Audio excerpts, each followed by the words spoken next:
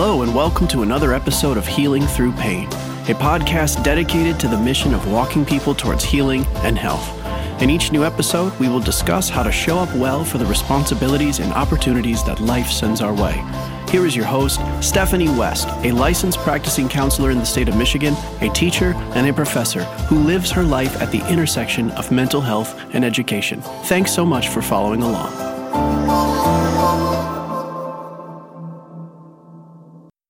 Welcome to a new episode. This wasn't necessarily the topic I was planning on talking about this week, but I want to take a sidestep from kind of some of the plans that I had for episodes and sit with the understanding of what it looks like to be with people who are in pain and people who are in grief, and learning how to just be with them instead of trying to take it away or trying to change the situation or make it better. And I get to have this conversation often in my crisis and trauma class because I have a whole host of students who are going into fields where they're going to be asked to walk alongside people who are going through crises. And so we have this conversation often about how do you just exist with someone and not try to change things. And so I was talking yesterday to the gal that works at the front desk at the counseling office, and she just said to me, she said, I don't get how you can be a therapist. I'd be exhausted trying to solve everyone else's problems. And I just said to her, I said, it doesn't quite work that way. People come to see me, and I work with them long enough to help them realize that they're responsible and in charge of their own stories. And I can help them through, and I can teach them tools and strategies, and I can walk with them. But the work is theirs, and the pain is theirs. And I can't force them to work, and I am not able to take away someone's pain. And so a few things have to happen. I have to trust that they're capable. I have to believe that they've been entrusted with their stories and it's up to them to sort through it. And I know that we grow through perseverance and we grow through hard things. And so if I were to step in and try to absolve them of their pain, I'm taking away their opportunity to learn and to grow and ultimately to heal well because I'm starting to do the work for them or I'm taking it on myself. And so I've shared this story before. I just remember early over the summer when I was in the throes of just a really hard season and my sister came and talked to me and she just started crying and I said, I'm not understanding what's going on here. And she said, well, you're just so sad. I don't want you to be sad anymore. And I said, but I am sad. And she said, but I don't want to see you cry. And I said, okay, so you have two choices. You can go away so you don't have to watch me cry, or you can sit here and watch me cry. Those are both options. But either way, I'm sad and I'm crying, and I'm not going to stop that because you're uncomfortable.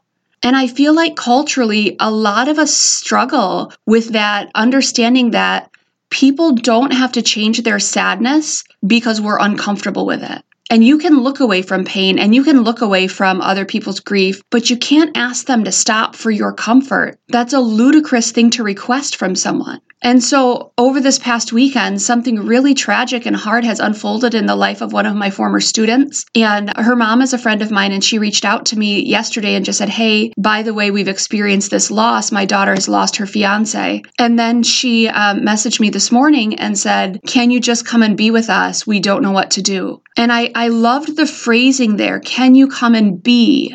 Can you come exist? Can you come sit with us in this? Because we don't know what to do. And do is that action verb. Do means what's the right next thing? On what can we put forward effort to reduce some of the pain being experienced here? And it just doesn't work that way because there isn't a right thing that we can do. We can only be with someone when they're in the throes of a tragedy. And so what I was saying to my coworker yesterday is I understand the limits of what I have to offer, and I cannot take other people's pain away. And I'm okay with that. So I'm going to be able to go to my friend's house tonight and to sit with her daughter and just to be there with her. And my whole goal is to reassure her that she does not need to stop feeling this pain. She does not need to stop grieving or mourning if other people are having that expectation of her, and to sit with her parents and say there isn't a right thing to do here. Your job is just to be. I can only go there and be with her. I can give her proximity. I can give her comforting touch if that's what she wants. I can give her the gift of sitting with her in her sadness and not trying to change it for her, not trying to take away the pain. I'm not going to ask her to stop crying. I'm not going to encourage her to look at the bright side. I'm not going to silver line things. I'm not going to promise her that things are going to get better. I can't promise that, but I can promise that things won't always be at this level of anguish. That I do know. But my task is not to go be with someone and make them feel better, because them feeling how they feel is the gift that we can give to someone. And very few people will say just the right thing because there isn't a right thing to say. What would you like to hear if the greatest tragedy of your life has just unfolded? Think through that. What's the right thing to hear? And the reality is nothing. Nothing blunts that pain. Nothing stops the shock. Nothing takes away the physiological response and the jolting emotional anguish that you're about to experience or that you're in. And there's a pride in saying, I need to go show up and say just the right things. It's not a thing we do. There isn't the right thing to say. And there's such humility in just sitting in a dark, broken, devastated place with someone and assuring them that it's okay that they're dark and broken and devastated. And you're willing to sit with them in that. And you let them be exactly as they are. And here's the thing. Someone in grief might not receive that well. They might not want proximity. They might not want closeness. They might not want touch. They might not want you to intrude on their space. And that has to be okay too, because wherever they're at, it is okay. It is a normal response in grief when anger shows up. It is a normal response in grief when someone becomes numb and withdrawn. It is a normal response in grief when they're bargaining. It is a normal response with grief when they're denying what's happening. Those are all normal. So we have to let them go through the process.